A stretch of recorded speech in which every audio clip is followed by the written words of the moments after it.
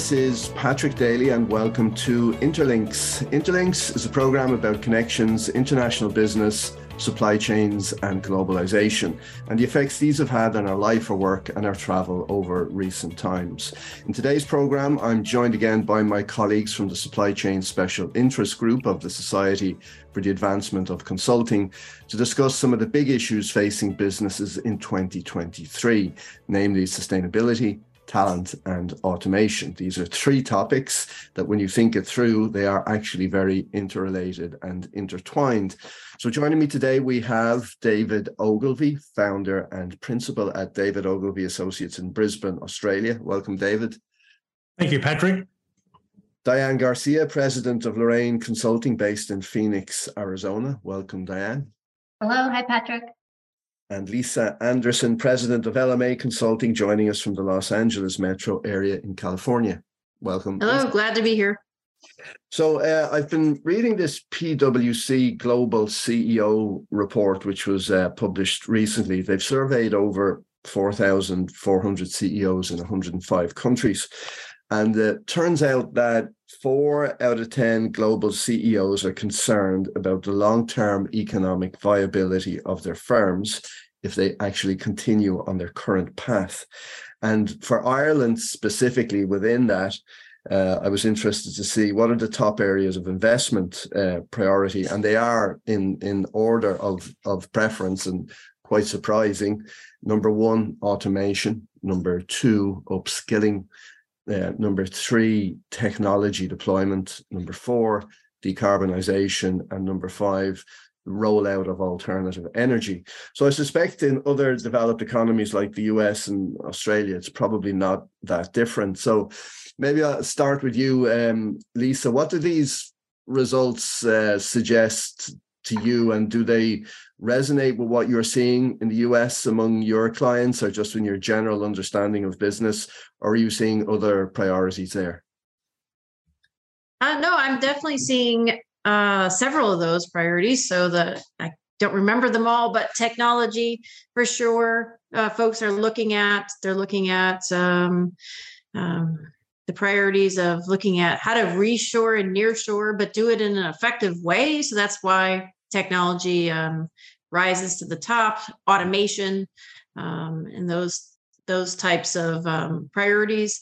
While they're doing that, if they can do it in a way that's green, of course, that's just a win-win. So I mean, it just gives them the opportunity to think about how they can set up operations or expand operations in a smart way. So many of those, most of those priorities I'm seeing here as well. Anything? Are you seeing anything specifically with regard to automation? Oh yeah, for sure.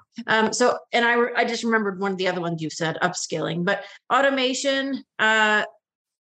Because people are thinking about reshoring, they're thinking, how do I do this without paying so many wages? Because they can't afford, in quotes, to bring it back from, like, let's say China. I mean, after all, we've certainly found out that we have all these balloons and whatnot else flying above us.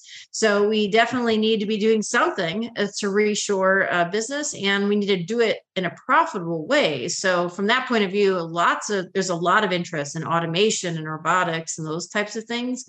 And upskilling is the other one that's really, the smart companies are definitely thinking about it, because as more and more technology and automation comes to fruition, they need to, we're reducing the need for lower skilled positions, but we're increasing the need for higher skilled positions.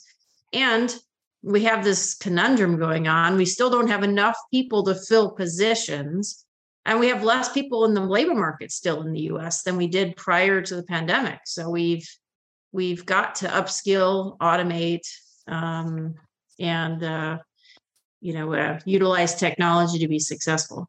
Yeah. We're seeing this here as well. There's a shortage of skills all around industry, and there's a rise in immigration, and you have people protesting about immigration. So on the one hand, we need more people, and on the other hand, there's protests because more people are coming in. So it seems that, as you said, those lower skilled jobs are becoming scarcer, and the types of people that are required are higher skilled. And it actually turns out statistically that our immigrants are more qualified on average than our the people who are already here in the country. So you're getting that kind of mismatch going on at the same time, apparently contradictory, but it's going on at the same time. Interesting also that you suggest this thing of reshoring. There's a very interesting interview I listened to on Deep Dish, which is the Chicago Council on Global Affairs, and they have this Deep Dish podcast, and they were talking to Shannon O'Neill, and she's written a book called The Myth of Globalization. First part of her argument, she's saying that globalization wasn't all it was cracked up to be. It wasn't as extended as people thought, and it was really more a regionalization than a true globalization, and that's more so now. And she's pointing out how countries like Mexico are doing really well out of what's happening at the moment, this reshoring coming back from Asia to a kind of a North American region, and Mexico is doing quite well out of it. So David, I read Wall Street Journal recently that there have been disappointing productivity increases in recent years, and they argue that it's due to a patchy uptake and integration of technology over a period of years. The saying, it's not that the future isn't here; it's just unevenly distributed around the place. And in an environment of zero interest rates and low inflation, people have tended to kind of throw money and bodies at issues rather than investing in technology. But now that the financial dynamic and the incentive has changed, do you see perhaps a change of attitude with regard to technology and automation, adoption, integration, implementation, and so on? So what are you seeing? Where do you think things are headed? Well, Patrick, yes, I have seen that. Certainly, I have to say that COVID was extraordinarily good for my business because it more than doubled. And that was because there were so many people out there who found during the COVID environment that they weren't able to extract the information that they needed to make good decisions. And so that predicated then a series of system replacement type requests that we would get. Now, I think there's a lot of people looking to find how new technology can help them in the current environment and to get that productivity that they're going to need to help fight the inflationary environments and the recession that's predicted to come and all those sorts of things. I think one of the challenges, of course, is that the technology industry does not have a good success rate. ERP in particular has got a very high failure rate, that puts a boundary, if you like, or a blockage into executives making a decision to adopt these sorts of projects because they are very high risk. Because let's be honest, if an ERP system implementation goes wrong, it can have a large impact on that business, and in fact, it has crippled many businesses. And so it is a very risky decision to move forward.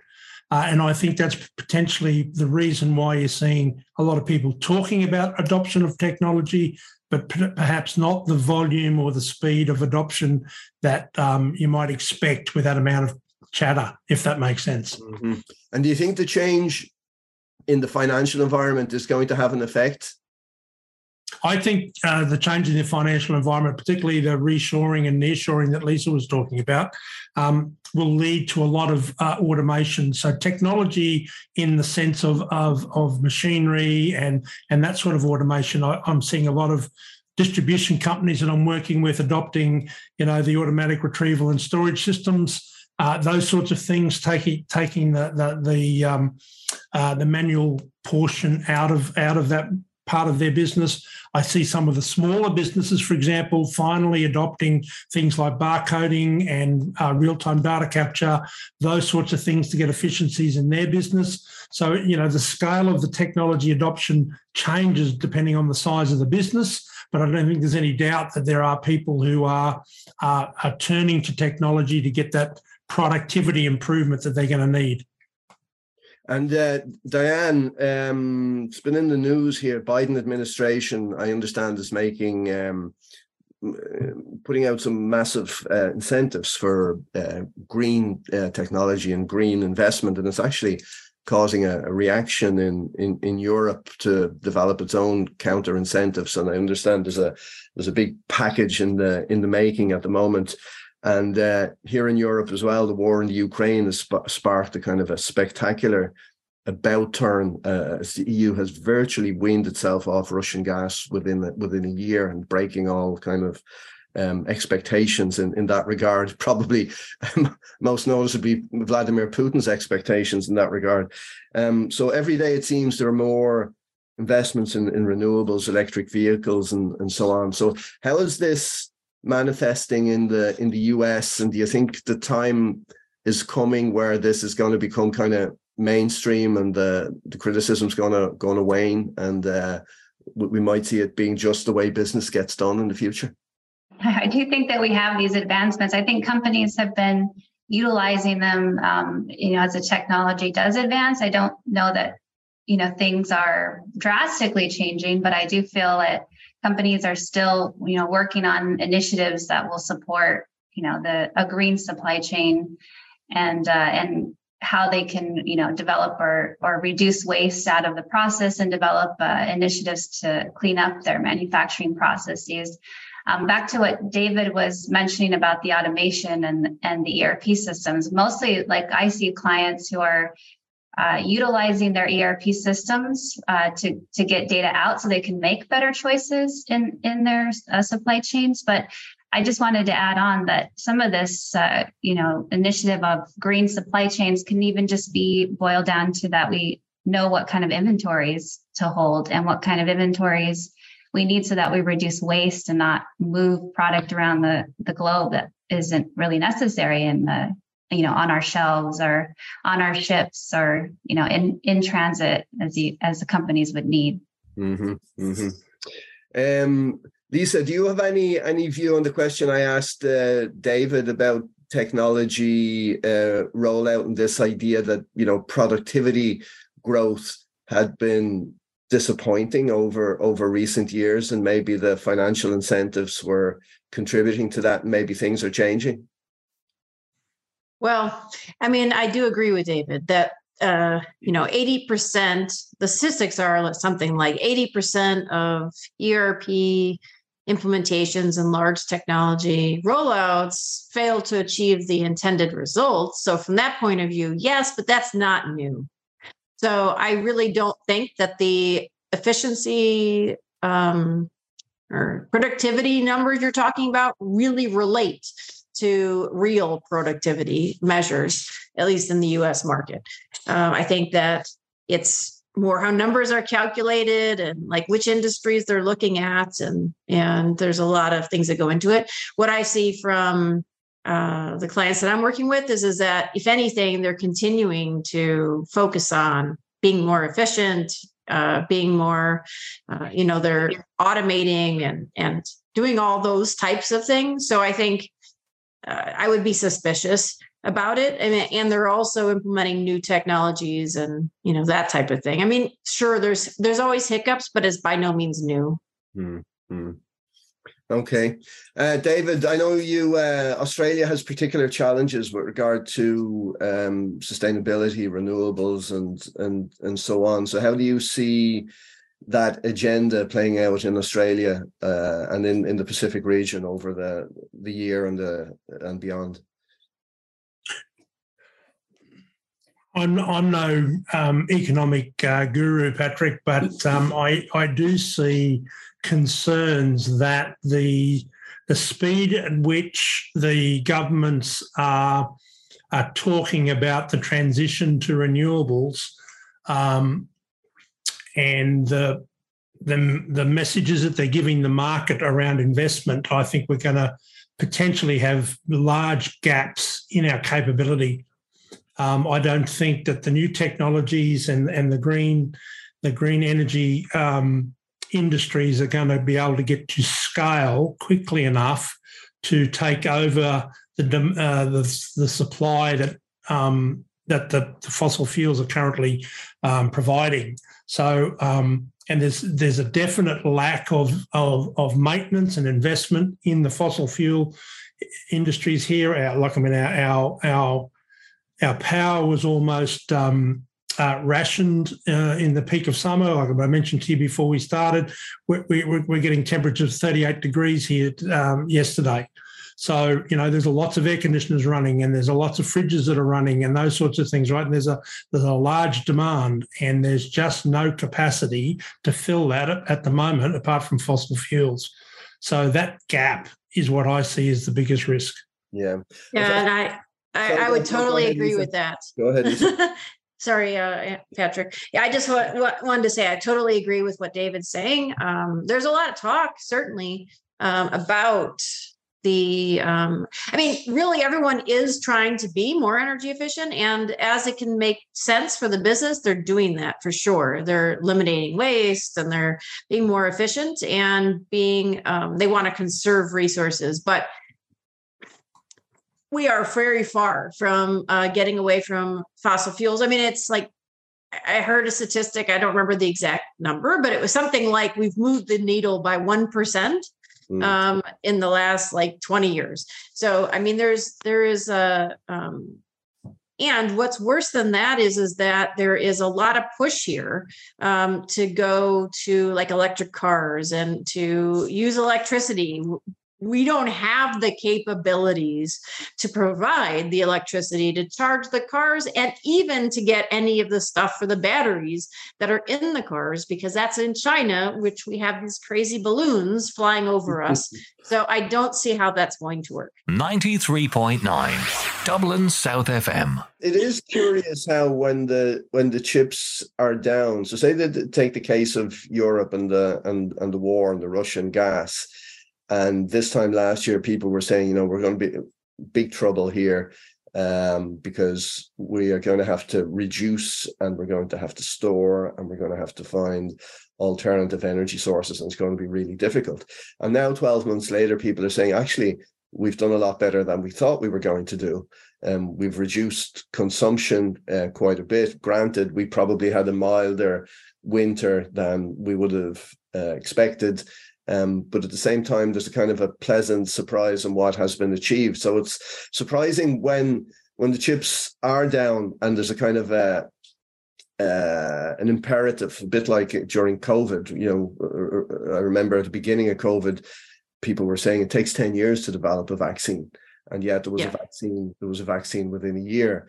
So it is surprising sometimes what can be done when you have to do it, right? Well, totally agree with that. Interesting you say that. I was at a mining industry breakfast a couple of months ago, and one of the speakers there was saying that with all of the predicted demand for renewable in the cars and all of the other battery storage that they're going to be needed, they were saying something like the amount of copper that's going to be needed to support all of that development in the next 10 years equates to more copper than they've mined to date ever. Yep.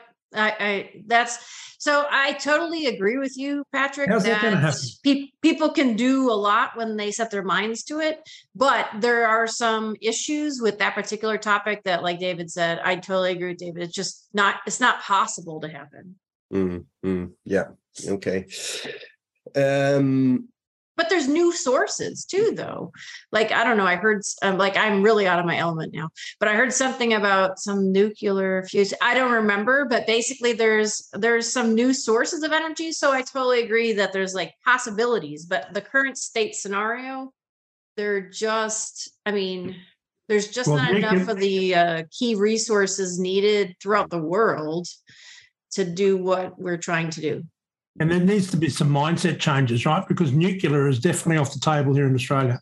There's no appetite to have nuclear here at all. Yeah, you're right. Yeah. And Germany terminated their nuclear program some years ago, and they're resisting turning it back on again. Although France is a country that produces a large percentage of its electricity from nuclear, which has insulated it to a great degree against some of the energy shocks. But I think the new development you were referring to, Lisa, was that recently some scientists managed to carry out a successful experiment in nuclear fusion as opposed fusion. To, yeah, I thought that's what right, but I didn't know if I was right. As opposed to nuclear fission. And the good thing about that is it doesn't produce radioactive waste. And it was the first time that they sustained a fusion reaction that produced significantly more energy output than was needed as an input to get it started.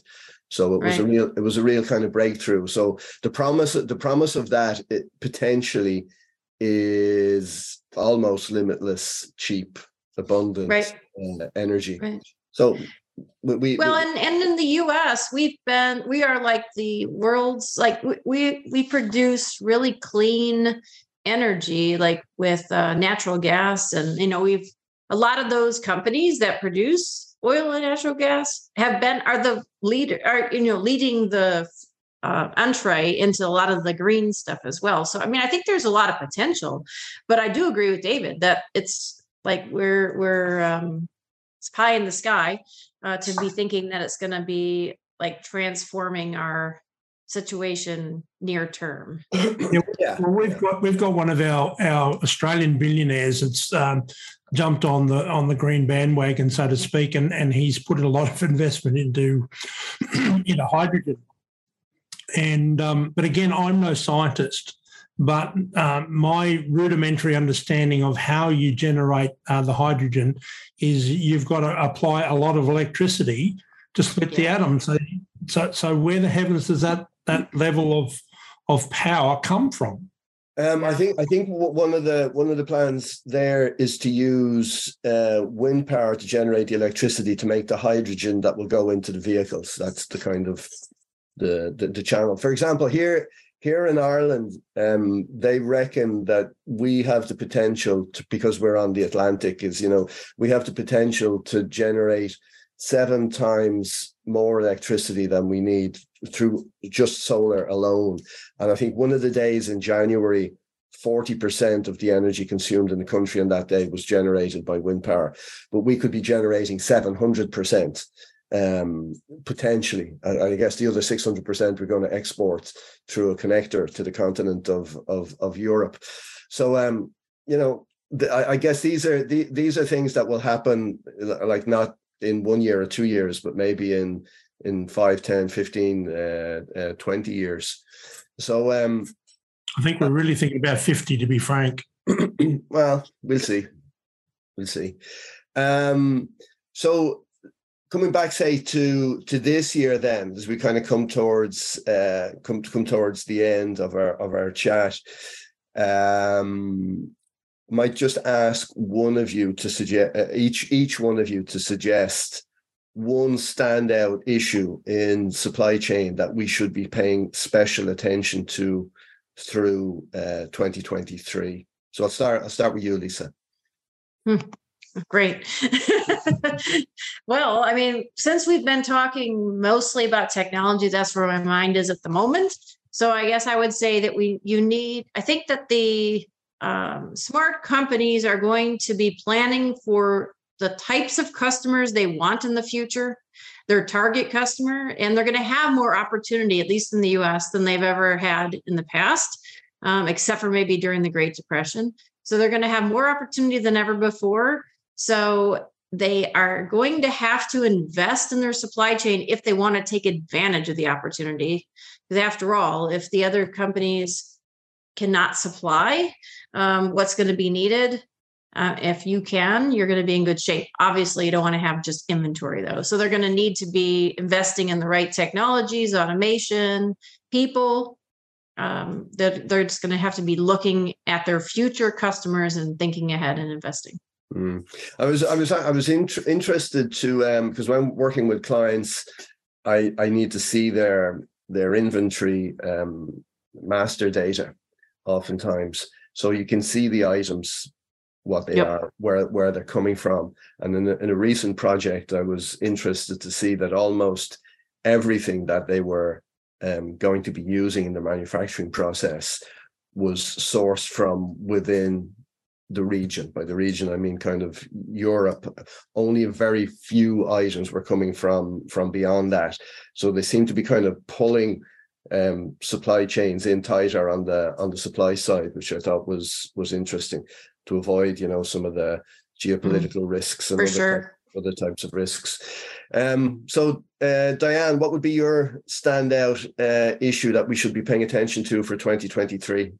Well, I completely agree with Lisa and David earlier to his comments. My note would just be, as far as automation, I think the clients that I'm working with that are smart about approaching automation are those who make sure that they understand their process and that they really have a control of the automation before they start adding in things like barcoding, for example. They really know their process disciplines, so that as they start to bring in things like barcoding, they're not, creating incorrect transactions or having, on-hand inventory being, completely inaccurate. So it's those who have a control on their processes and really understand how to like do these things in a manual effort, and then they can speed it up with automation as things become more advanced and technology becomes more available and approachable in terms of costs.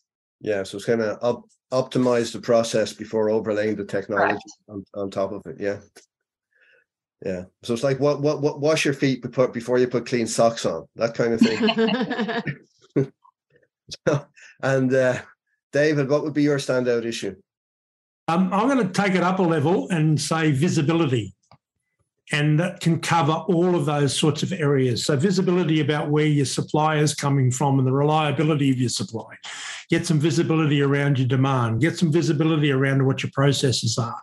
I think if you use visibility as a high-level topic to improve all areas that it touches in the supply chain, then I think you're going to be substantially better off at the end of this year than you are today.